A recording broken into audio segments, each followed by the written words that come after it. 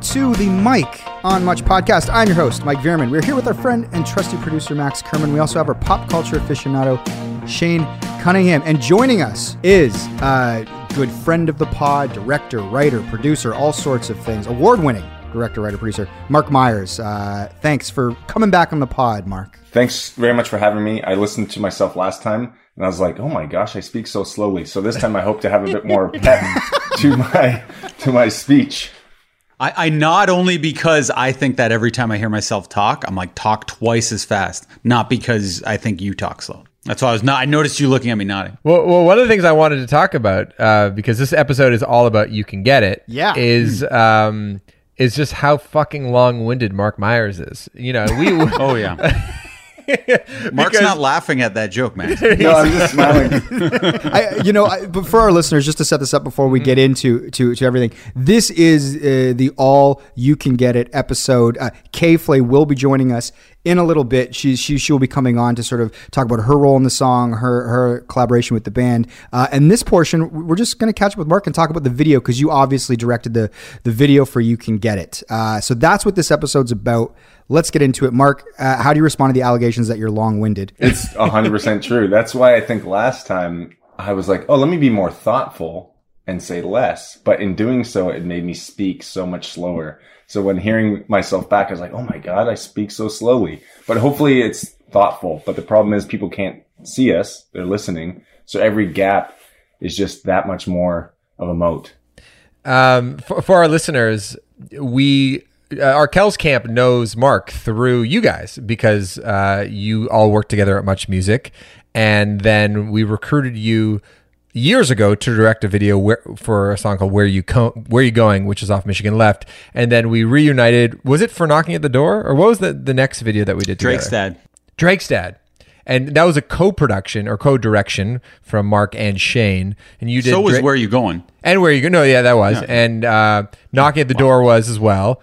And then Shane, you fell off after that, right? Were you part of anything else? I know you've consulted about because Where You Going had a comedic element to it, and Drake's Dad was about our bachelor party, and then Knocking at the Door had nothing to do with anything I like to do. So I was like, this is hell. Like, this is you like directing music videos, but I can never do this again. And Mark's more than capable, probably more capable without me bothering him, actually. No, I totally like. Well, it was so much fun working with Shane, obviously, and as you said, Max, Shane brought me into the equation because I wasn't. If it weren't for Shane, we wouldn't have been working together, most likely. After Knocking at the Door, Shane's on the next project. I was like, Shane, let's do this. I tried to give him like 3-4 ways to say yes to the project while still letting him say no. And he's like, look, man. I had a list of 10 things to dissuade you from saying yes. Yeah. Yeah. And Shane's like, we won an award on the last one. I'm going out on a high note. I don't like doing it anyway. There's all these other things I want to do. So he handed the baton solely to myself. And before we get into the making of this music video, one of my favorite subjects truly is listening to Mike speak about the dream team that used to exist in your department over at Much Music. I mean, there's still a very good team now, but just the friends that all got to work together, and the three of you were part of that crew, and then Si Wong, who directed the Years in the Making video. Yeah, he was a part of that, and I was like... And Anzi, of course, who's been on the pod as well before. So, do you want to just talk about what that workplace looked like and how Mark was involved, like what his role was as an employee, as a colleague in that setting? Can you describe Mark as a colleague? I guess I want to start there. Yeah, it's a good question. It's funny. A bunch of us kind of we will get together for some like online poker during this pandemic, and this subject just came up like last week. Mark? We were all talking about this on the Zoom, but yeah, I don't know. Like as an employee, I think what made everybody great, and you guys jump in, Shane and Mark, and speak to this, is that like everybody like was really like strong creatively, but had different sensibilities. So then it all worked together in like a really good way in a work sense. But then, and you get that in lots of workplaces, but then what made it unique was socially, we were all around the same age, give or take a few years. And we got along so well like outside of work. So it's like, if you know, it's like you do the work, which is fun, and you come up with weird, crazy stuff. But then it's like if guys wanted to go for a drink after work, like you genuinely liked spending time with those people. And I think that's what made it sort of so special, was sort of everyone's unique reference points and sort of, you know, interests intersecting with the idea that we actually just genuinely liked like spending time together. Shane, what do you recall first about Mark when you first met him? Well, we first met in the hot tub, of course, but I won't get into that. Our first work assignment was in was it Costa Rica? No, it was Cancun, obviously. Spring break in a hot tub. We met years later. A year later, we're working together, and we were such fast friends. Like if I worked a 45-hour work week, I was probably by Mark's side for 50 hours that week, because we would hang out the entire shift. Like I'd be by his desk, like just chatting him up, or he would be helping me with one of my work projects because he's very technically experienced and he has a lot of skills that I don't have. Or he'd be in my edit bay and we'd be chatting it up in my edit bay. And then we'd go for lunch together, and then we would play basketball together. So we were like the best friends of all time at work. Mike, were you ever threatened by that? No, I actually, well, when they really solidified their friendship, I was gone. I left for 2 years with the band, right? I was touring with bands like Arkells and stuff. So when I came back, they had really like molded. So like I knew Mark. I remember when Mark came on, he had won a temp contest, and I remember in his temp contest video, he'd played guitar like naked on a stool. And we were friends and we were close. But then Shane and I knew each other from before, obviously, because like high school, my brother. So when I left Much for 2 years, by the time I came back, Shane and Mark had really sort of like, they'd become super, super close. Okay, cool. And, you know, Manager Ash and I like to talk about how Mark is the perfect human being. But I also love teasing Mark because he's so perfect. You know, he's so kind of put together and handsome and smart and talented and seemingly humble. Shane, you have talked about how Mark is sneakily not so humble, how he actually has a bigger ego than you think. And this is all a charade. Mark is now sitting here like, how am I getting in it? What did I get myself into? Mark, by the way, hasn't spoken at all during this podcast. It's more like a weird positive roast with Myers here. No, but it's like that thing, like Mark, if you give Mark an inch of kindness, he'll give you a mile back. But if you try to cut him down and don't give him his due, he'll put you in your place pretty quickly. You know what I mean?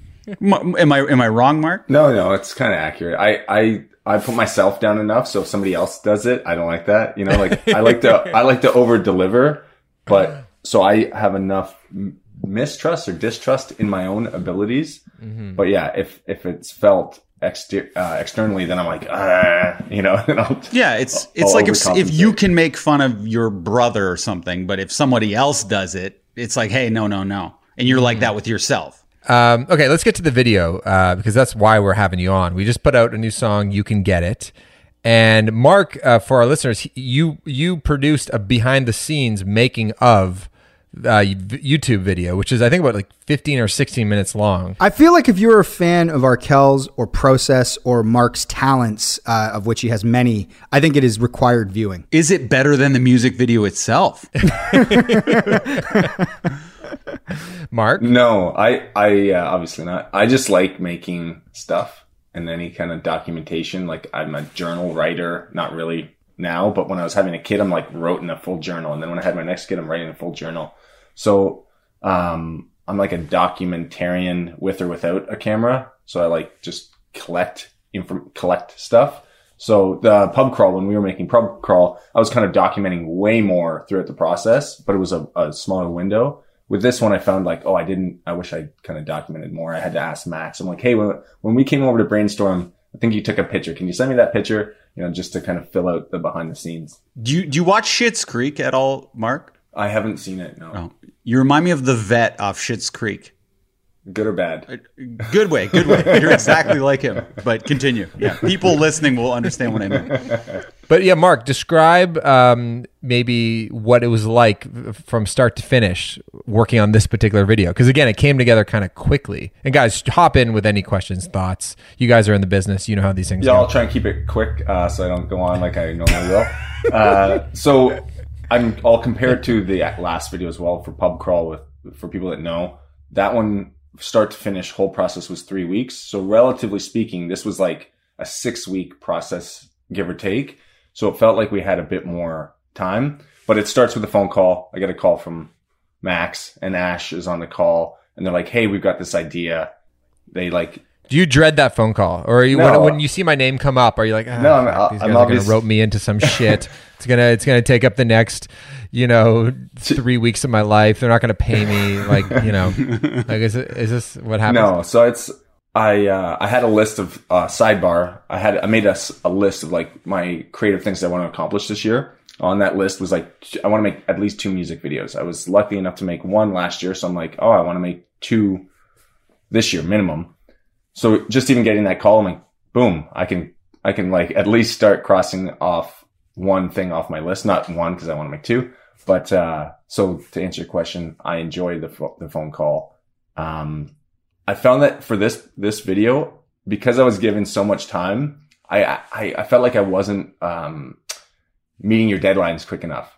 Yeah, you're a little I was slow a little out of the slow. game. I'm like, come on, get your shit together, Yeah. man. It's because he was talking out loud his way through it.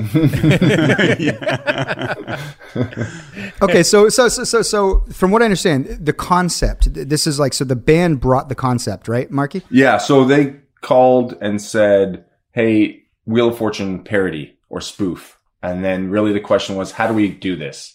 This is what we want to do. So in my YouTube video, if you watch it, I kind of go through this process as well. But sometimes I like to have my own. I often like my idea to be the idea that we move forward with, because from a creative standpoint, it's just that much more juice is more concentrated. So with this, I was like, okay, this is their idea. Rather than let me not try and come up with a new thing, it already sounded like, no, they're all in on this concept. So I'm like, cool, I'm going to stay all in and see where I can play within it. So the concept was Wheel of Fortune parody. How do we make it? Green screen? Do we shoot on an LED background? How do we accomplish this thing? And for context, we had spent like weeks just thinking about like, how the fuck do we make a music video when the feature artist lives in another country and we can't travel anywhere? So like that in itself narrows the possibilities for any treatment. So we were like, okay, this idea might be able to work if we kind of lean into the green screen thing. And that's something that I didn't really cover in the making of clearly enough, was just that hurdle of the featured artist is 3,000 miles away. So how do we do it? Mm-hmm. And I just have a question about Max's outfit. The outfit he's wearing, not the overalls. I get that. He was kind of inspired by Dax Shepard or whatever. But when he transitions into that outfit. Chance the Rapper, Dax, yes, those people. But when he transitions into that outfit, it just seemed a little weird. Like, what was up with that outfit? Like, and I saw in your behind the scenes that the pants were very expensive, but the pants, I was focusing on how strange they were. Were you just influenced by the price tag, or like, why would you go with those pants? Yeah. Well, I one of my goals for this year, Mark wanted to direct a couple of music videos. One of my goals was to start wearing wider pants, because I think they're in now. Went through a long chapter of skinny black jeans, and I think the culture has moved on from that. So I was like, okay, I'm going to start to wear wider pants. And then we went to the Bay into the fancy section, and there was a pair of pants that had a cool racing stripe down the side. I was like, that's kind of interesting. And then I was informed that they cost $1,100. And then I said, what is your return policy? And they said 30 days. And I said, I will take a pair. And then we brought them right back. Are you embarrassed buying those pants because you know that they know that you're going to bring them back? Or do you act like you're keeping them? Oh, I act like I'm keeping them for sure. But for sure. What's interesting is somebody right now, like an Arkell super fan, could go to the Bay, I'm guessing in downtown Toronto, and they might be able to find the Max Kerman worn pants from the video. And then they auction them off. I don't think that's happening. No, I'm kidding. They Hey, look listen, okay. I stand by the outfit. Okay. I think the outfit looks cool. Okay. I stand by it. Yeah. If not cool, very expensive. Yeah, it was funny because I tried to gently say my opinion on the outfit to Max right before we were shooting. You did. I forgot. And I felt very bad after doing it because... What did you say? I forgot. That should be in the BTS. Yeah, it should have been. I was saying, this is now insider info. I was talking to the stylist beforehand. I'm like, hey, Just want to give you a heads up. This is Caitlin. This is great. Hushed tones in a corner off the set. It was before we were upstairs. I'm like, just so you know, I'm not 100%. I'm like, wardrobe and colors aren't usually my thing, right? So my what I'm adding to it is very small, but I'm like, I'm not 100% down with the outfit. Like, I knew it. So I was thinking of you the whole time watching it. Every detail, I'd be like, "What that? Okay, Max had to have fought for that." Like, because it didn't seem like a Myers choice. well, it's a pick your battles. And again, like wardrobe, I ultimately want comfort, as in not like in track pants, but it's like how, when do you look and feel the best? I want you to look and feel the best given this whatever we're making. So I tend not to say a lot when it comes to wardrobe. Yeah. I saw some photos were sent to me on a phone, so I got a sneak peek at this wardrobe, and I was like, well, you look most confident in that outfit, the one that he chose, but there was only the overalls. I thought it was an option between the overalls. Anyway, to the conversation with Caitlin, I was like, hey, I'm not feeling these. Do your thing. I'm like, I don't know if you want to plant a seed, try more options down there. Try just see if there's any other options other than what he's currently chosen. But I'm like, just so you know, I think they're like, you can't use, well, it doesn't look like a game show host because they're going to say good. And you can't say like, we were really strategizing how to potentially have a different option for clothing. This needs to be like a podcast series of, okay, if something is pulled off successfully, like whether it's a movie, a television show, music video, and I think we pulled this music video off very successfully, there needs to be a podcast series about private conversations that were had during the making of that you wouldn't say out loud at risk of offending somebody, but then comes out afterward. But nobody gives a shit because it worked out great. Yeah. But because we talked to K-Flay in this episode, we've already banked that interview, and we were talking about how she redid her vocal, and Ryan and I on the side were like, oh, I kind of liked her original vocal take better. And that was just like a private conversation that we were having. Of course, the song is fucking awesome, and it was a comped version of her new vocal and her old vocal, so it all worked out perfectly. But it was just like, I think that is very funny just to think of all those little side conversations that happen in the arts when there's dozens of people that are invested in it, and what do you think of Max's fucking stupid fucking so that's what happened. And then then when you and Ash came upstairs and we were just going to send you downstairs to dress, I used that opportunity. That's when I said to you, I was like, hey, when it comes to clothing, I'm like, my opinion my opinion is worth 2%, right? It's not equal to yours opinion, but I'm not 100% down on the outfit. And I could just see your face went kind of what? And then I was like, okay, I'm not saying anything else about it. I was like, do you know how expensive these fucking pants are, Mark? $1,100. Yeah. Mark, I want you to describe, because obviously Manager Ash is a big part of everything we do at the pod and with the band. What's Manager Ash like as an authoritarian producer? What do you say?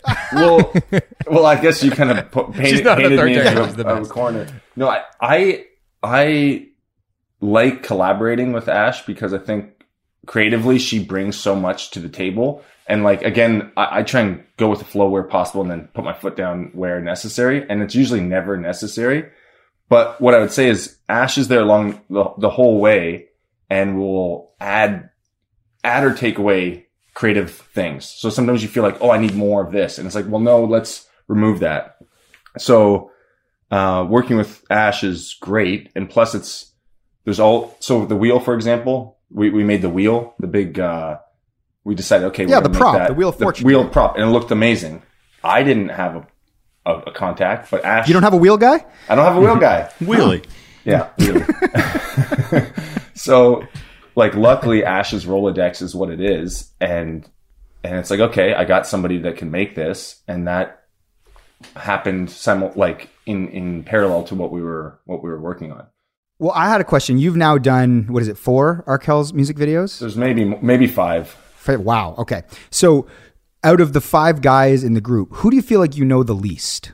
The one that I know the least would probably be maybe Nick. Interesting. He's mysterious. Nick's downstairs right now. Yeah. I'm hanging out with Nick right now. Yeah. Nick's my neighbor. Lives around the corner from me. It's kind of a mix. I'd say Nick and Tim, just because with Tony, him and I know my closest friend knows my friend Roddy Comer in various bands. So, and then the connection, maybe just chatting with them, it seems pretty solid. Mike, I've worked with like directly on creative for videos. And then both Nick and Tim, probably equally, we just kind of engage on the video shoot to the extent and the amount of time necessary, and then disengage. Who do you wish you knew the least? So there's Max and That's great. All right, Mark, you got to go, but thank you so much. We encourage everybody to check out the behind the scenes. Anything you want to end the video itself, obviously, if you haven't seen it. Do you have anything else you want to say? Any parting wisdom? I was just going to say if there's any other questions. So let me. I got one more. Okay, hit me. You do? Okay. Yeah. I have one more question for you. So every project in video, there's one point where you're just like, fuck this. I hate this thing. This is a huge problem. What was it for this project? This was so small, but it's the one that's coming out right in mind right now. I know. Well, I told Max. I called Max and I. We had a long chat about this. Yeah. So I have very few requests. I feel like it's like, okay, but I'm super particular to a fault. Like I want to tweak and make something right. So here's a quick narrative of it. Mike designed the wheel. God bless Mike. He designed the wheel. Mike DeAngelis, the Mike guitarist, DeAngelis, the guitarist. So the Wheel of Fortune wheel for the video comprised of money slots as well as like horns and various like phrases that would get cut to throughout the video. So in my mind, I see the whole edit. I'm like, we're going to land on this phrase. So I don't want to reveal the other phrases yet too early. So it's important where it's placed on the wheel. So I was like, okay, I want to remove that one. Oh, and we asked that K-Flay's name was designed in the free play based on Wheel of Fortune, like same blue, green panel, same text. Same font and all that? Same font. Yep. So, but it was designed a little big and a little too far down. So I was like, oh, you got to squish the K and move it up. So make that change and move one of the panels over so you don't reveal it too early. And Ash was like, look, I'll handle it. I'll talk to Mike. And then I see the final version and it wasn't changed. I was like, I thought you were going to handle it. You handling it. You just didn't do it. So that was one of the things where I'm like, oh, that kind of bothers me.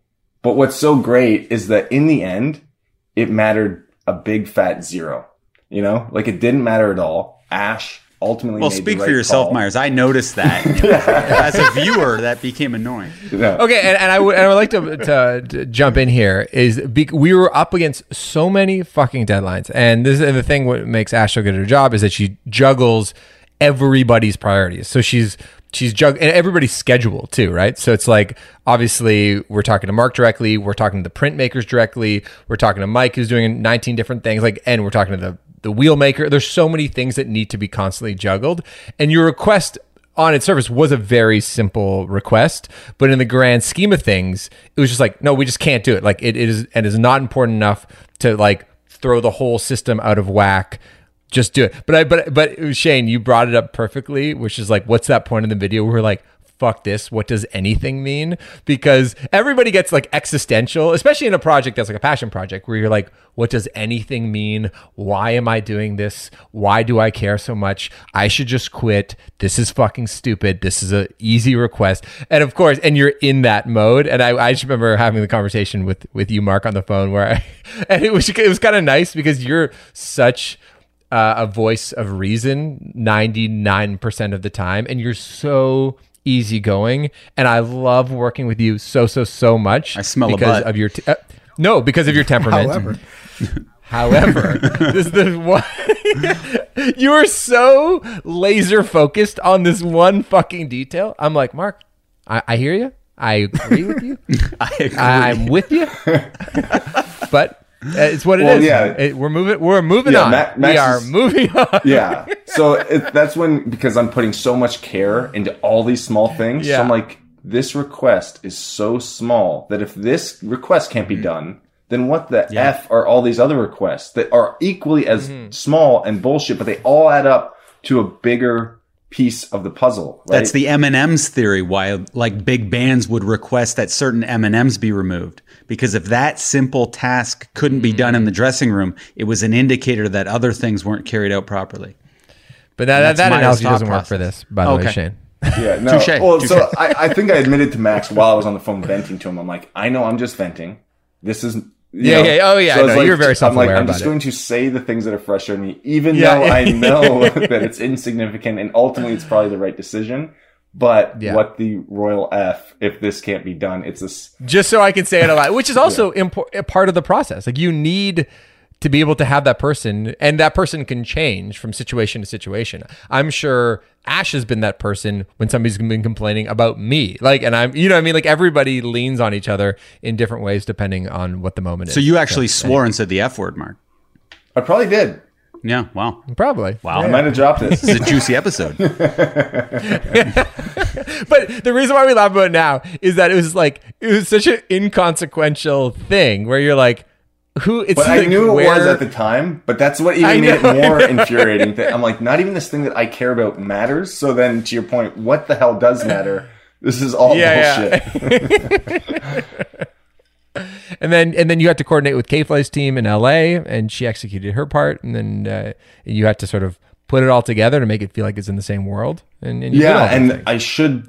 I didn't put a big enough shout out to K-Flay's team, essentially, and I'm not sure if I'm saying his name right, but Sonny, but he's the one that shot K-Flay's side, so he was the go-between where I was like, oh, here's the stills from Max, here's the edit, these are my like notes on how I would recommend you shoot it, but I didn't give enough praise to him and thanks to him because he did that. Last funny thing about this video is that we outsourced some of the work when it came to the board, the Wheel of Fortune board, to a digital designer who is based in Germany because it's like an international like online resource if you need like animators. And at first we thought this was a brilliant idea. And then it ended up being like the time zones and just his workflow really kind of fucked with our brain. And we're like, and they're like, who the fuck is this German? It's like, turns out he's Swedish. This fucking Swedish dude was just like swearing about him. He came through and he was awesome, but it was a new wrinkle in the operation. Yeah, it was definitely difficult, especially I was the one interacting with him and it was only through chat, and Max and Ash would call me and be like, what's up with the German dude? Like, where's the update? And I'm like, trying to keep them up to speed on what's happening, but it was difficult. But I'm happy with how it turned out. Well, this is the thing. I mean, you know, sometimes things are laborious and it's hard labor, but then when the baby arrives, everybody's happy with the final result. And it's this thing that lives and it exists, and everybody seems to be thrilled with the video and the song and everything. So the process worked. Mm-hmm. I'm definitely happy with the end result, and despite what maybe people think of me, maybe people think I've done a ton of like technical stuff with green screen, and I hadn't really done a full video with green screen, so it was a challenge. And then, Mark, you also did all of sort of the technical keying for all of the green screen yourself. This is correct, right? I did. I'll shout out to Travis Laidlaw at Much. He helped me with K-Flays, but all the other stuff I was doing myself, and it's not my thing. And then compositing everything in, and it could have been give it to an artist, and it could have been better. But given what we were going after, it was as good as it needed to be, I believe. This actually probably, you asked what sums up sort of Mark's work ethic and how Mark works off the top of this piece. This to me sums it up. Like, so I was on set shooting that thing I was shooting a couple weeks ago, and I was using the same director of photography. So Hattie, who we all love, shout him out. He shot your guys' video. So he's on set, and I'm like, oh, you're just coming off the Arkells thing, right? With Mark. He's like, yeah. I'm like, how did it all go? He's like, it's great, but I just got off the phone with Mark. He's like, he's keying all of the work himself right now. Like, he shot it, and then he went to do all of this sort of like secondary and tertiary work, like these other specialized jobs. And I was like, that is legit classic Mark. Like, it's like, that's the part you hire somebody else for. But Mark is just so, he likes to touch everything on a project. And also, I could just throw anything at him because he's the kind of guy that like he'll just figure it out. Like if you were to ask me to do anything, you know it's getting outsourced to somebody else, right? Like you're like, Max, can you take care of this thing? I'm like, yeah, I'll take care of it. And you know I'm not doing it because I don't have any skills. But with Mark, I could just say, hey, Mark, I have this idea. It's about I want to shoot on top of Mount Everest. Just figure it out. And you're like, okay, and he'll figure it out, and you'll just do it. which says a lot about your determination. One thing you couldn't be like, I need some pants for a video shoot. Mark, did you pick something up on the way to the set? I need the worst pants possible, Max. Got it. Don't worry. I know a place. The Bay. Well, I think that to accept the praise, I appreciate it. It's part of my flaw as well, because I don't delegate when I should delegate. So it's part of a blessing and a curse. In this case, if we had a longer conversation, I'd say, the budget. The budget ended up putting restraints on it where I'm like, can I go to an external person? I don't know what I would pay that external person. So when it comes to those type of things, I'm always willing to say yes. It's like, I'll do it. And I like trying to learn how to do things. So when we say keying, for people that maybe know or don't know, it just essentially is removing all the green as well as you can, so that you can replace that green with a different background without seeing a green outline around everyone's head and arms. Very cool. Okay, I have to go pee and you have to go. So thank you very much. Good job, Mark. Guys. Thanks, Amazing Mark. video. Amazing job. Love you, buddy. Thank you. Bye for now. All right. Thank you so much to Mark Myers for joining us. That's his second time on the pod? Third time. I think we did a Junos with him actually as well when you guys were all nominated for Knocking at the Door. But always a delight to hang with him. All right, guys. Do you want to get to our conversation with K-Flay? This was, we recorded this before we talked to Mark. Great conversation. As always, this is her third time on the podcast, as you will hear. Shane, this was your first time hanging out with her. The first two times you weren't in the interview, but this time you were. Impressions? Yeah. I like her. She has almost a Mark-esque quality where she can really elaborate on things. So sometimes you interview and you ask a question and they can just end it and not elaborate, which can be annoying. But she really delves into every single question the way you'd want her to. I love the way Christine talks. Mm-hmm. Just her word choice. I just want everybody to listen to it. Just the way she describes things is just like the perfect mix of like casual, but also funny, but also kind of academic and smart in like a sneaky way. Like some people who start talking and you're like, oh my God, you're way smarter than me and I'm intimidated.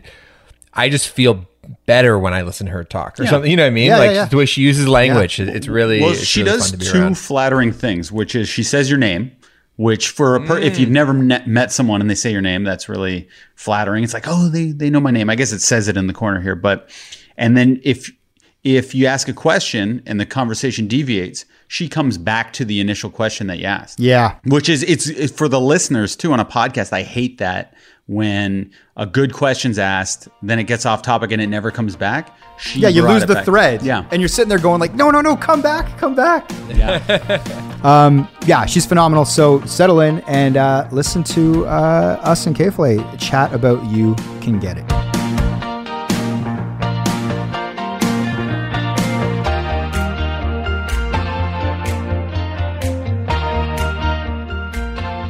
Welcome back. It's awesome to see you, although I'm a little sad we're not seeing each other in person because the last time we did this was at the Drake in Toronto. You'd played sort of this like cool like secret show sort of deal, and then we all hung out and had a night. That is obviously not in the cards right now, but it's still good to see you in person nonetheless. Thanks for joining the podcast for the third time. Thank you for having me. I mean, I feel like this is one of my favorite podcasts, and I love many podcasts. So it truly is an honor to be back. I feel, it's special. I don't know if we had like any 3-time guests. Is she leading the way? Like in terms of, we've had friends and stuff that have popped on the show, but not like an official artist. This is good. Am I like inching my way towards being a co-host or I don't want to be presumptuous here, but like maybe if someone gets really sick, I could fill in, that kind of thing. Absolutely. We'd be thrilled and honored to have you pop in. Like you're like the standby, like you're sort of you're like the fifth Beatle. Right. I'm on call. Yeah. So, we've been doing a lot of press together. So Christine and I did about like 12 interviews, or we did a lot of interviews for like Canadian radio.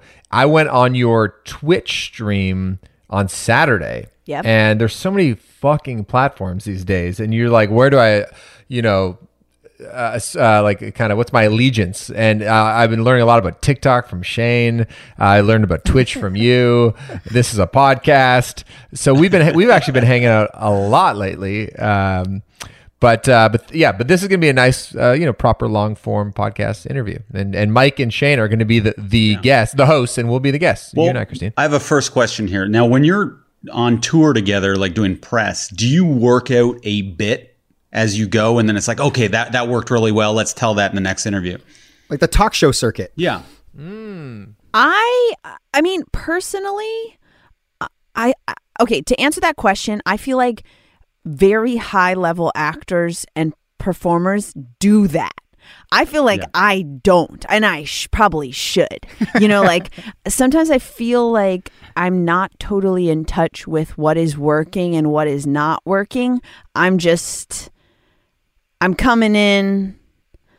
I'm not really prepping, and I've noticed in just sort of being in this industry that like people do prep. Mm-hmm. That's interesting though, Christine, because you obviously have had a great career so far. So you must have some sense as to like what will work musically at your live show, everything. But like, do you bounce ideas off people? Like, do you have any sense what songs are going to be big or what songs like are going to do this or that, or do you rely on people? Well, I mean, I definitely, well, actually this is perhaps an interesting segue into a conversation I'm curious to have with you, Max, a little bit. Is in the pre-COVID time, I feel like I played my music for so many different people, whether it was like I'm in a recording session and people are like, what are you up to? And I'm like, oh, here's my new music. Check it out. What do you think? And they're like, oh, that song's really good. The other stuff's cool, but like that song's really cool. And so you're sort of like getting a consensus just de facto by being a human out there in the world, just sharing ideas and playing music for each other. And so I think often I do have a sense generally of what songs are connecting, like what's going to work live. Obviously, there's a little bit of trial and error. What's been really weird in COVID and releasing music is like nobody has heard basically anything that I'm doing, and I have no idea if people are going to like it. And Max, I'm curious, like putting out new music right now, how have you felt about that? You don't get the gratification of going out and playing it, right? Like you don't get a chance to like see how people are reacting to it in the room and like shouting the lyrics back at you. But I'm probably almost like too liberal with sending songs to my friends. I almost am annoying at this point. So Mike's brother Greg and our other best pal Dan, they've heard like iterations of a lot of our Kells material. And I was actually talking to the band about that today. I was like, honestly, Greg and Dan like are tired of getting text messages from me. It's just like, can you listen to this? Can you listen to that? Can you fuck off, please? Like, yeah, they're not the most objective when it comes to the music. But it is. You're totally right. It's just like a different time right now. Well, that kind of is a natural sort of segue to a question I had about one, I guess, how your collaboration on this track came together, and also what state the song was in when you first heard it, Christine, when Max sent it. Yeah, well, Max, you should start because you started the song. Like your first impression, the way that you heard it, the way that Max pitched it. What was that like? Like, was it like an acoustic recording? What state was it in? It was I feel like I should actually go back and check for accuracy, but my recollection, Lord knows, my recollection is like I got a text from you of a couple songs. That was like, hey, we're like working on the record. We're finishing some things. Here are a couple. What do you think in terms of like, are you connecting with anything? I heard that version of You Can Get It, which was similar, but not developed fully. Mm-hmm. That is my recollection of it. But it certainly it was a song. It wasn't like, hey, I have a voice note. And nothing else. It's like it was like it had the kind of the robust skeleton of the song. So it was pretty easy. I felt like my job was super easy. I just came in and like put a little couple sprinkles. I did an E40 sprinkle me on that, and then that was it. When Max gives it to you, does he have like a scratch rap in there, and then he's like, "Oh, you changed the lyrics," or is he like, "These are the lyrics. This is how it's going to be," and you just rap it? Okay, Max, I think, tell me if I'm wrong. Did you have a second verse written? I think we had a second verse, That's but what I wasn't, think. It was shorter and it didn't do a lot of the things that you did to it. I think you started off like, hold up, No, actually, I don't even think that was in there. I think you basically like started singing along to it and then started to do your own thing. And to see you work so quickly, you did remind me of like what a hip hop artist would do. It's just like kind of just being in the moment. I think a lot of times like band guys like really agonize over specific parts and melodies. You can kind of get in your own head. That's sort of like the way indie rock bands kind of came up. This sort of like in the moment, let's just sing, rap some stuff is not really a thing that happens in indie rock as much. But I know you come from more of a hip hop background where it's like, no, I'm just going to come up with shit in the room and hopefully it feels good. And that'll be my contribution. Is that accurate? That's totally accurate. I mean, I think, and this is part of a bigger conversation about like different genres place primacy on different modes of writing. And I think that's really interesting. Like, there is, like you say, in kind of rap and hip hop, there is a real emphasis placed on spontaneity, like what is happening in the moment. It doesn't need to be a freestyle necessarily, but it's the spirit of that. And there's the notion, I think it's accurate in many ways, that there is something magical about, it's like a gut instinct, right? It's like a first impression. You meet someone and we say, like culturally, we're like, yeah, first impressions like matter. If you get a weird feeling from someone, like you're probably right. Like, that's not good. And I think musically that rings true for me when I'm like, often the first thing I think to say or the first idea, even if it doesn't make sense, is often better than the idea I have 2 weeks in when I've been like, tinkering. Now that being said, there are other genres where the kind of like, what's it called? Like a clay pot. Spinning clay? What's that called again? Spinning clay, I call it. Yeah, from the scene from Ghost. Yeah, the scene. It's called pottery. Okay, a wheel. Pottery. Isn't it called a wheel? A wheel. Yeah. Right. Okay, but then there's the other method, which to me is the Ghost Patrick Swayze method of like, let me refine and like delicately shape this thing. And I do think there's great value in that. And of course, like probably the sweet spot is, the best of both worlds, like not like tinkering until you're kind of blue in the face. But was Max doing the Patrick Swayze thing with you, like trying to not that way, but tinkering with your lyrics? And how comfortable are you if someone's trying to get in there and maneuver? I wish I like remembered more about some of this. Like it did. Hold on happen. a second. When did you guys do this? Were you in person? Was this pre-COVID that the track was done? This was last February. Okay, so this song really is of another time as far as workflow, the way that you guys did the job. It's like you sat in a studio together. It would have been done the way it was done in the old world. It wasn't like sending stuff back and forth. You were in the room feeling it out. Yeah, so we were recording a bunch of new stuff in LA early February. And so, yeah, we had a chance to actually do it in the room. Shouts to Tom Payton and Ryan Spraker, who produced the song. The band was recording it all together, which was amazing because since then we've had to do a lot of things remotely. I think Christine came in on the second last day of recording. And so we were actually kind of a little bit fried, but like all the parts were there, like not all the parts, a lot of the parts were there.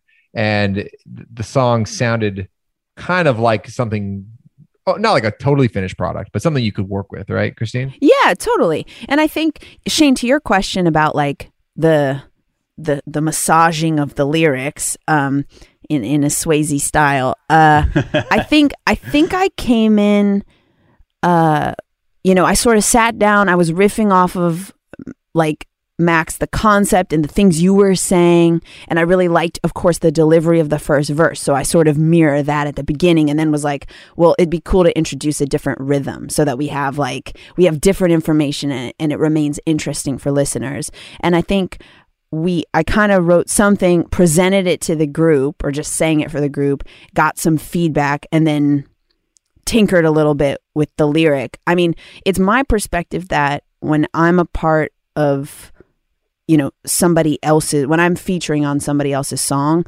like I want to make sure that what I'm saying is in line with what they're feeling and thinking and what they like, because that in essence is a collaboration. And I should note that we recorded that day, felt really good. There was like great energy in the room and recording and just like being with everybody, of course, creates this like ineffable sense that affects everything. But then I got the mix back and was like, ooh, I want to change a lyric slightly and I can deliver it better. So I actually re-recorded my verse, and then we ended up comping the original with some of the new. And a big shout to Ryan for tolerating me on many notes on how we do that well. So actually the verse that you hear on the finished take is a combination of quarantine recording at my apartment and studio recording the day of. Can you let us know what that lyric is? Yeah, we want to know the line was. The listeners want to know. Okay, oh gosh. Oh wow, I need to remember. Okay, so it's she has to look up lyrics online, like her own lyrics. Okay, well, Mike, that's a side note of just yesterday. I'm like going on a walk with my girlfriend. She's like starting to sing a song. She's like, of mine. She's like, wait, what's the next line? And I was like, honestly, I have no idea. And it's like a pretty, it was like a successful song. I have no clue what the lyric is. So that's disturbing on a number of levels. But I think it was, so I go, pulling back the curtain, got the sun in my eyes.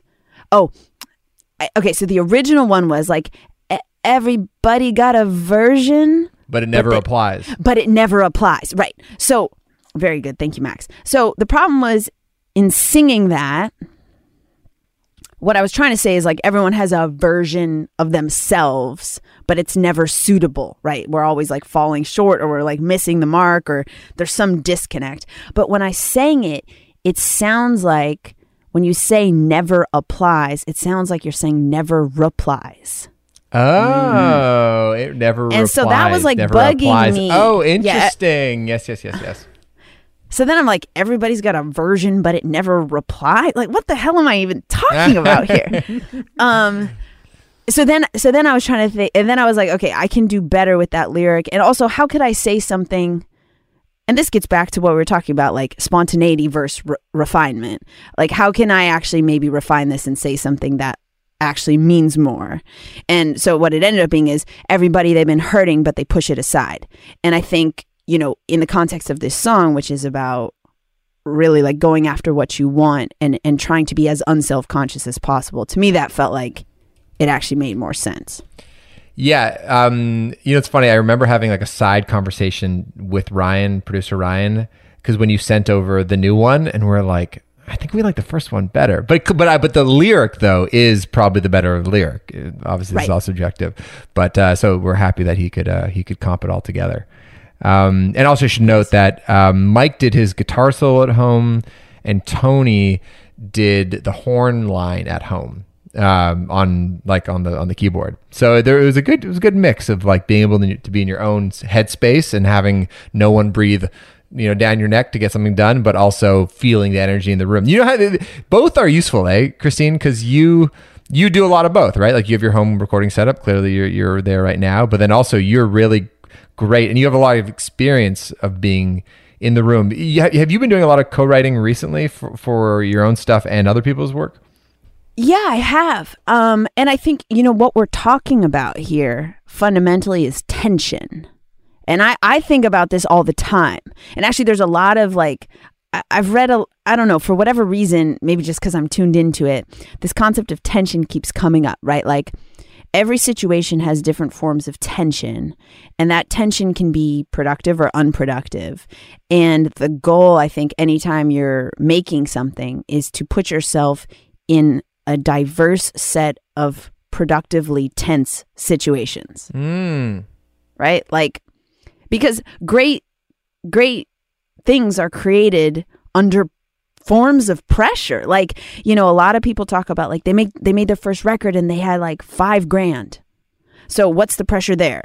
There's no pressure of expectation because they're unknown, but there's the pressure of like, well, like, fuck, I got to get this done for $5,000, the whole thing. And, you know, or like we rented a studio for a week. We must finish it because we can't record it after that. You know, like these are all different forms of tension. And I think what's interesting about many people's like early records, and I think one of the reason that often like later records for bands or artists don't always have that same whatever like special thing, is that there isn't as much tension. That is interesting. And so I think tension's good, unless it's like horrendous tension and paralyzes you. Yeah. Well, it's, even mentioning that, like band dynamics and the nature of collaboration lends itself or leads to what you're describing, which is tension, right? It's like it's different opposing views or even collaborative views, or maybe they get along. I'm interested, you as a solo artist, when you hang out with a band like Arkells and you go, oh, look, okay, there's sort of like these 5 pieces that have to work in concert in order to create this thing. And then you have more of sort of like a singular vision, maybe when you create your work. Even if you're collaborating, you're the final say, you're the boss. Do you look at theirs and just go, oh man, it might be kind of nice to be in a band? Or when you leave a situation like that, are you like, I like it on my own? It is much easier. Oh man, this is a triggering question. No, I feel a mix. I mean, I think there is something, and Max, you can certainly speak to this. There's something so beautiful about being part of a band when it is working, and when it feels like there is productive tension and yet communal joy at the end. And there is something about like us against the world that I think can happen when you're in a band that's really exciting and really special. And there's something on the flip side, very lonely and confusing at times about being a solo artist, because it's sort of like, well, who are you going to pop the champagne with? Sometimes by yourself, which leads to devastating results, I can tell you. Do not advise drinking alone. But then of course, Mike, like, it's on the flip, right? I get to do whatever I want. And I get to be really, really like experimental, and I don't have to worry about hurting somebody's feelings. I don't have to worry about somebody feeling left out. I mean, this is my friends who are in bands. This is what I see as like one of the things that really happens, especially over time, and especially as co-writing has like, totally infiltrated the entire ecosphere of the music industry. So. No, it's a good thing that I've been thinking about a lot, related to, just collaboration. And when it comes to the band, I'm really grateful that it's like we're all operating in this small business together. So musically speaking, there's a lot of different kinds of work to be done on sort of like the business admin side, or merch, or musical direction when we're playing live. All those responsibilities can be distributed amongst band members, and everybody has a kind of a collective goal, and that's the way Arkells have always thought about things. But I think one of the things that I'm most proud about collaborating with the guys is that we've remained open-minded about how to do things, because I think the killer of a band is when they get really stuck in no, this is the way we do it, as if it's like divine, right? It's like no, this is the way Arkells write music, and that just kills bands, because that might have worked on the second album, the third album. By the time you get the fourth album, if you're using the same bag of tricks over and over again, then the shit becomes very, very stale. So I think on this record, we were like very excited to see like how can we use our skill set and our sensibilities, and then work with some new producers, work with a feature artist. We haven't really done that before. And I think if there's a reason that like we can keep going and being new and fresh and creative, or feeling like that, at least, it's because we have that spirit. So I think and it's not easy for everybody to kind of get there in their mind, but I think our band has like come around to it in a really healthy way. I want to take a second to say, first of all, to ask, have you guys watched the Bee Gees documentary? Yeah. We did a whole episode on it. Oh. Or at least the segment. Yeah. We talked about it on the podcast. Okay, well, did you talk about the Staying Alive drum sample? Yeah, so cool. So fucking cool. So to me, okay, I'm like rehashing, but no, say it again. Tell the listeners. Okay, so just for the loops, for context. So the Bee Gees are out at this like chateau in France. It's a complete shithole. Everyone's like cold and upset and like disappointed because they thought they were recording at the Elton John, like whatever that record was. and the drummer's father died. Is that right? Or mother? Or okay, so there's a death in the family, and so he's got to go back, I think, to Ireland or something, or UK,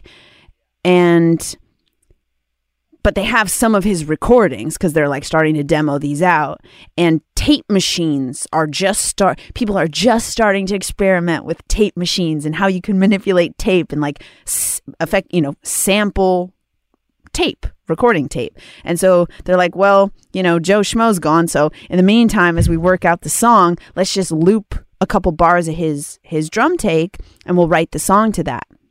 Then they write Staying Alive. The drummer comes back, and he has to be like, bro, this is it.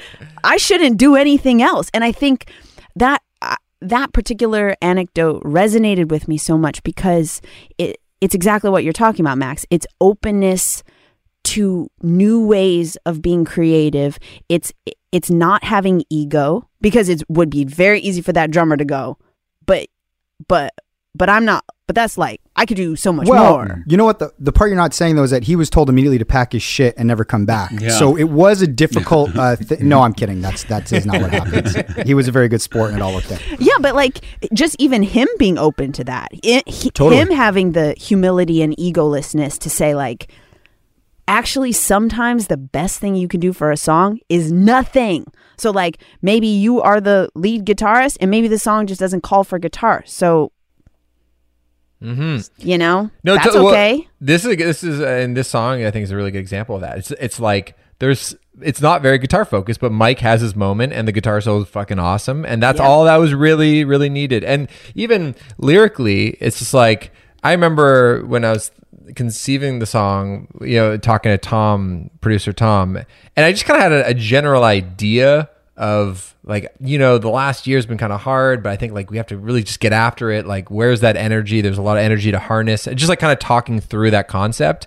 And then he probably came up with a bunch of the lyrics that he started singing stuff. I'm like, oh, that's fucking cool. And here's the thing. I don't even remember who wrote what. All I know is that I fucking like it and that I was a part of it, and that's good enough for me. You know what I mean? Yeah.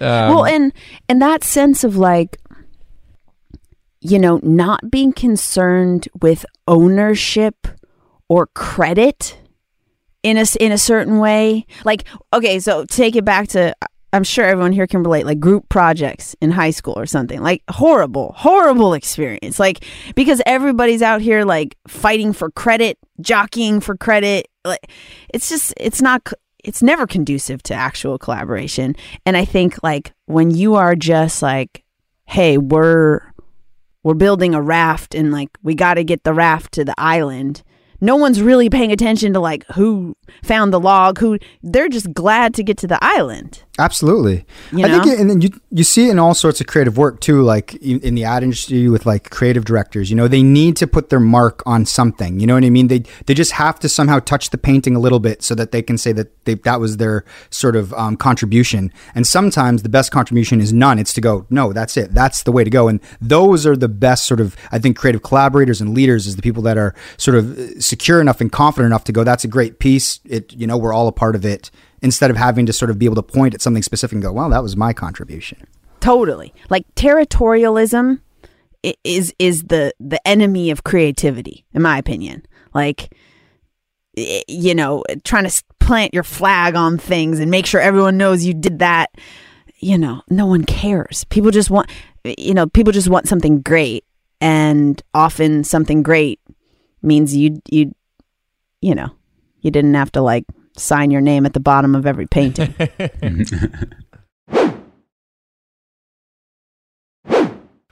Now, you were on one of my favorite songs ever. It's called My Shine, but with Bishop Briggs, a former podcast. I love that song. And I remember even someone tweeted it before it came out. It was like you and Bishop like rocking out to it in the sound studio. And you're like, this song's going to be huge or something. And I was like, oh, wow, I can't wait for this song to actually come out. Because I was just looping the 10-second clip of you guys rocking out to hearing it through the speakers, through your iPhone. But I was wondering, what is the difference between working with someone like Bishop and working with Max and other people? Or is it pretty much the same? Well, it's actually quite different. I mean, so in the case of My Shine and working with Sarah Bishop on her record, she and I have had a really cool genesis as like creative partners in a sense, right? Like I'm coming in, obviously, Max, I've known you now for years. This is our first time collaborating, and it's kind of like a one-off. Like maybe we'll do something else in the future. Well, I don't mean to limit it, but just announce it here, folks. It's the end of it. One time only. Get that track. But you know what I mean. No, like, of course, Yeah, of course. never again. Yes. Like Sarah kind of came. Sarah and I had developed a personal relationship and friendship, and then she's beginning to work on this record, and I think again, speaking as a solo artist, you are missing a band dynamic, often in the writing process. And so when she invited me in, it felt like getting invited into a world where we were going to work on, many songs together, and my role was going to be different song to song. But it was sort of like, hey, I'm coming into this, like this experience in a more long form capacity. And so, I think I co-wrote 4 of the songs with Sarah on her last record, and we've actually started working on a bunch of new stuff, which is, I guess I don't want to spoil anything, is awesome. And she's in this I think in a really intense but special place in terms of writing and making music right now. But so yeah, Shane, I think for me with Bishop, it's like I'm a fan. I know her as a friend. We are just friends. So it makes songwriting really collaborative. And, Max, like you say, when you were just vibing and you don't know who said what, it was just like, well, that's dope. Let's go with that. It's a similar vibe of just like, let's just talk about what's happening. Often she and I are going through similar things around the same time. So we're kind of feeling the same stuff. And so when I say something, I'm like, oh man,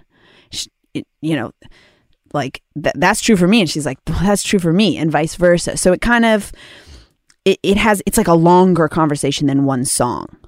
And I think that, to me, that's like really special and it's rare. You get the opportunity to do that. Another thing that's probably appealing, I can imagine, for you is like if you're, bouncing ideas around and you hear her sing something that you came up with and you're like, oh, I don't sound like that. Because obviously Bishop has an incredible soulful voice. It's like a different kind of soul than you have. But you're like, oh shit, I love that. Like coming out of my mouth, it was okay, but coming out of your mouth, wow. And vice versa too. Like you're coming up with things and rhythms that she wouldn't have thought of in a million years either. So that I find to be like an incredibly satisfying part where you're like, oh God, it just feels so cool to hear somebody else do that idea. Totally. And, that song was, in particular, My Shine, was really cool because that started, we were working with John Hill, who's a great producer and writer. And someone had played for me a song. And so that bass line you hear is basically, we re-recorded it, but it's a sample, or it's based off a sample of another song. So that was just like, I was like listening to that on the way over. I'm like, man, this bass line is so cool. And so it really had like a number of collaborative components to it. Maxie, you said, you guys haven't really done a collab like this track with Christine in the past. What was it about working with her on this? And like Christine said, you guys have known each other now for years. Why was this the track and why was she the person? We kind of talked about this a little bit. I was sort of nervous, despite Christine being so lovely and welcoming. Like I was still like, am I bugging her right now by asking her to, maybe be a part of this? Which is saying something because Christine like is the top of the list of just like friendly, warm people. But yeah, it kind of went back to what I was saying earlier. It's like we just wanted to keep trying new things as a band, and we've never really had like a guest singer on a song like that's on like our official record. But it's actually motivated me, Christine. I was like, I want to do more of this kind of stuff. Like I want more voices with Arkells. It's like I want to sing with more people, and so it's been a very like inspiring moment for us. I'm always curious about these situations when you have a guest artist, and let's say this becomes Arkells' biggest song. When they tour, Are you cool if, like, obviously if you're not available, if they bring out like someone else to do that part, or do you say, hey, you just play the song as I recorded it? This is a great question, because I've collaborated on a lot of tracks in many different genres. So like I've done EDM things where it's like, well, no one's singing, so that's fine, easy enough, question answered. But I did a song with Robert DeLong called Favorite Color is Blue, which actually is like one of my favorite songs that I have written with someone, like for me, for anyone else, because we literally went into like a fugue state. We were both so hungover. So I'd had a house party the night before. He came over to my party, and everyone just like out here, just, this is when I was deep in the sauce, right? Like I'm just like drinking pot. What do I care? Okay. And I got up the next morning. I was like, oh man, I feel like crap. But we got breakfast and we went to his place, and like I had just gotten back from Spain, and I had been like going to all these Picasso museums, and I got obsessed with like how the genesis of his life, which is the topic for a different conversation. But and we went into this like crazy psychotic like stream of consciousness state, which ended up being the whole song, which was really cool. But what Robbie did, and he's very technologically, like he's kind of nerdy on that stuff, is like he kind of had a video like hologram of me like singing it. So he integrated it into his like projection and light show, that it just became part of like whatever was going on behind him, which I thought was a pretty cool way of doing it. But Max, I'm fine if you want to just, Max got bars. Would you do the video board? Would you like record your verse that they could take into every venue? If it's in the budget. But I'll be honest with you, I couldn't remember when the song was coming out. I couldn't remember my verse when I was singing the song, because you're in promo land, and I was just like, hold up, coming out of me, lightning bolt, electricity. And I was like, oh no, okay, yeah, and I just could only remember Christine's part.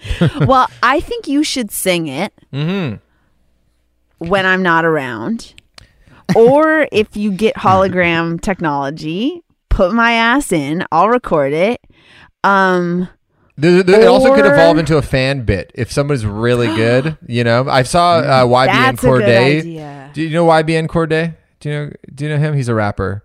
He's awesome. Oh, he's like a young dude. YBN Cordae, Cordae. He has a song with Anderson .Paak, which you will fucking love, and they did a performance on Fallon. It was amazing. It's right up your alley, Christine. But anyway, he has a guy come up on stage. Or he'll get like a fan to come up on stage and do like the guest vocal, I think, for Anderson's part. But it's very good, very, very good. Okay, I like that idea. Yeah. That's the best idea so far. Mm-hmm. Well, I mean, hopefully one day soon, as we sort of wrap this up, you guys are able to play it live, wherever that is, and everybody can get back to sort of things as they used to be. Yes. Well, yeah, thank you so much, Christine, for joining us here. This was, I could listen to you talk have a yes forever. Or no question. One last question. Yes or no? Yeah. I want to ask rappers this. Are freestyles real ever? Yes, they are. It depends. So I would say for the most part, like when you hear a freestyle on like, Breakfast Club or something like this, that's not a freestyle. That's pre-written. So I think there are circumstances in which like true ciphers are occurring and people really are like just rapping off the top. I think it's a product of our hyper videoed, recorded culture that the true freestyle has been lost, because like when you're really freestyling, some of it's kind of embarrassing and bad, and then you don't want that living like in perpetuity on the internet. Yeah, it's too risky. I do feel like modern technology has changed freestyle culture.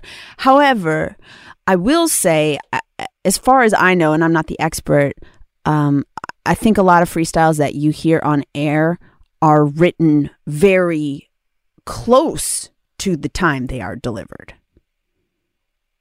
So I think a lot of them are like, it might have been like that morning or like the night before or something like that. And I think a lot of like really, really talented rappers have a bunch in their back pocket, which is its own feat, I must say. All right. No further questions. Mic drop.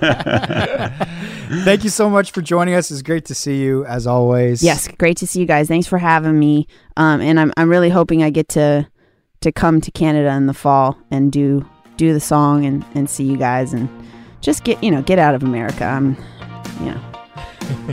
This place is driving me insane. All right, see you, Christine. Okay, bye. See you.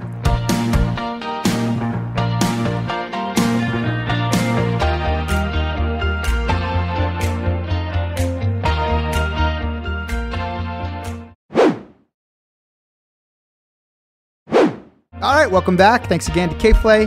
Guys, it's time for the dessert. Shaney, what do you got for us? Hey guys, have you heard of Mark Farron Claude Barat? I have not. You haven't? No. Dev, you, Mike? No, I don't know what he's just said. Okay, there's a mafia guy, and he was on the run for 7 years. So the feds or whatever were after him. He was in Italy. And then is he American or Italian he's Italian. Canadian? He's Italian. Okay. No, he wasn't in Italy. He was in the Dominican.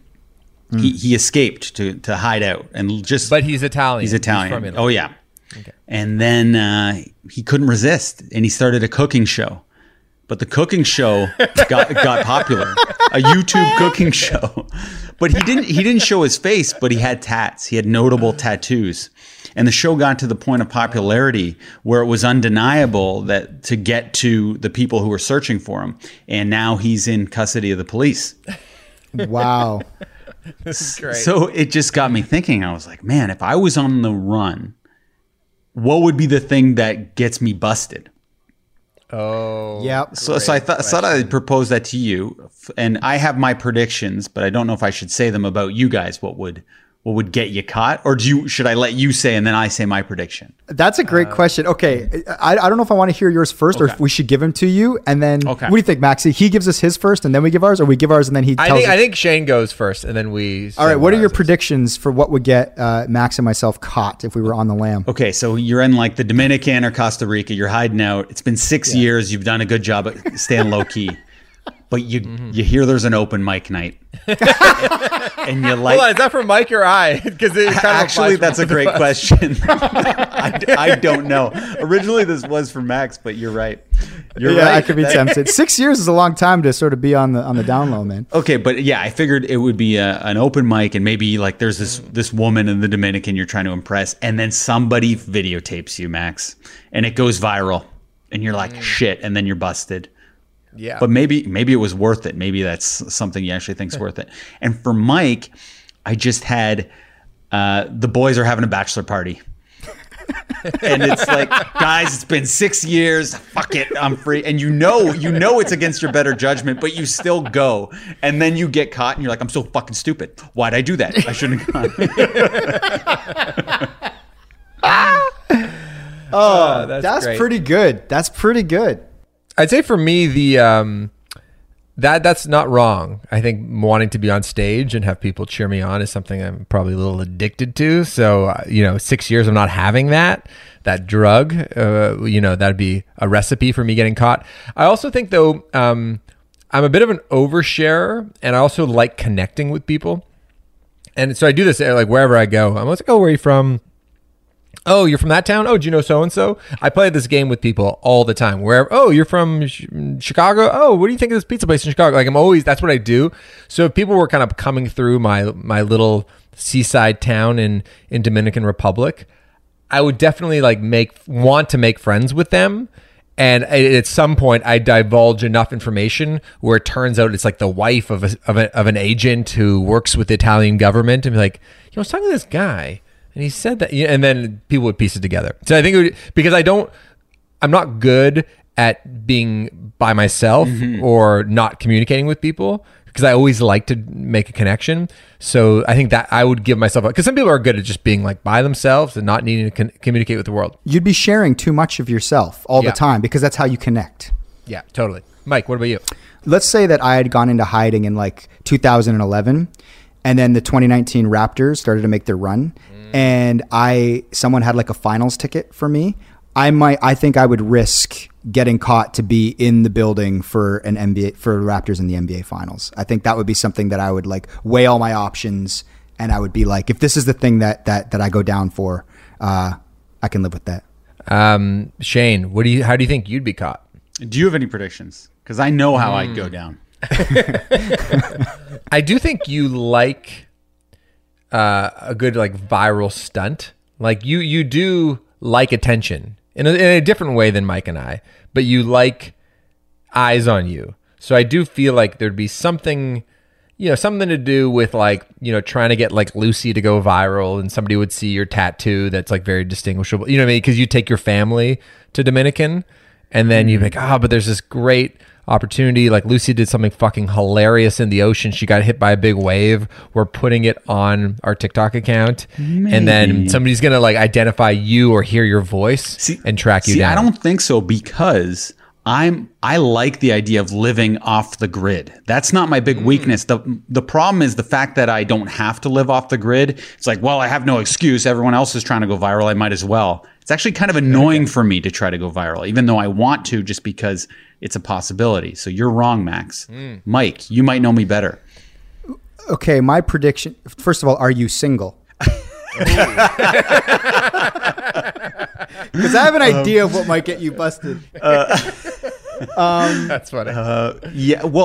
Let's say the wife hides out with me. I feel Alex would stay by my side. Yeah, no, I don't know. What do you think would get you caught? My downfall for sure would be my competitive side. So I can suppress anything like work-wise, because I consider doing all this video work, fuck it, it's too much for me. I'm sick of it already. But if there was an NBA Jam, Sega Genesis competition down there, I'd be like, I'm going to kick these guys' asses. Like they didn't grow up with the system, and I know for a fact I would win it. And it would be in some small paper, and then I would get publicity somehow, and I'd go down. Yeah. As a champ, though. As the champ. As a champ. As the champ. Would be kind of cool.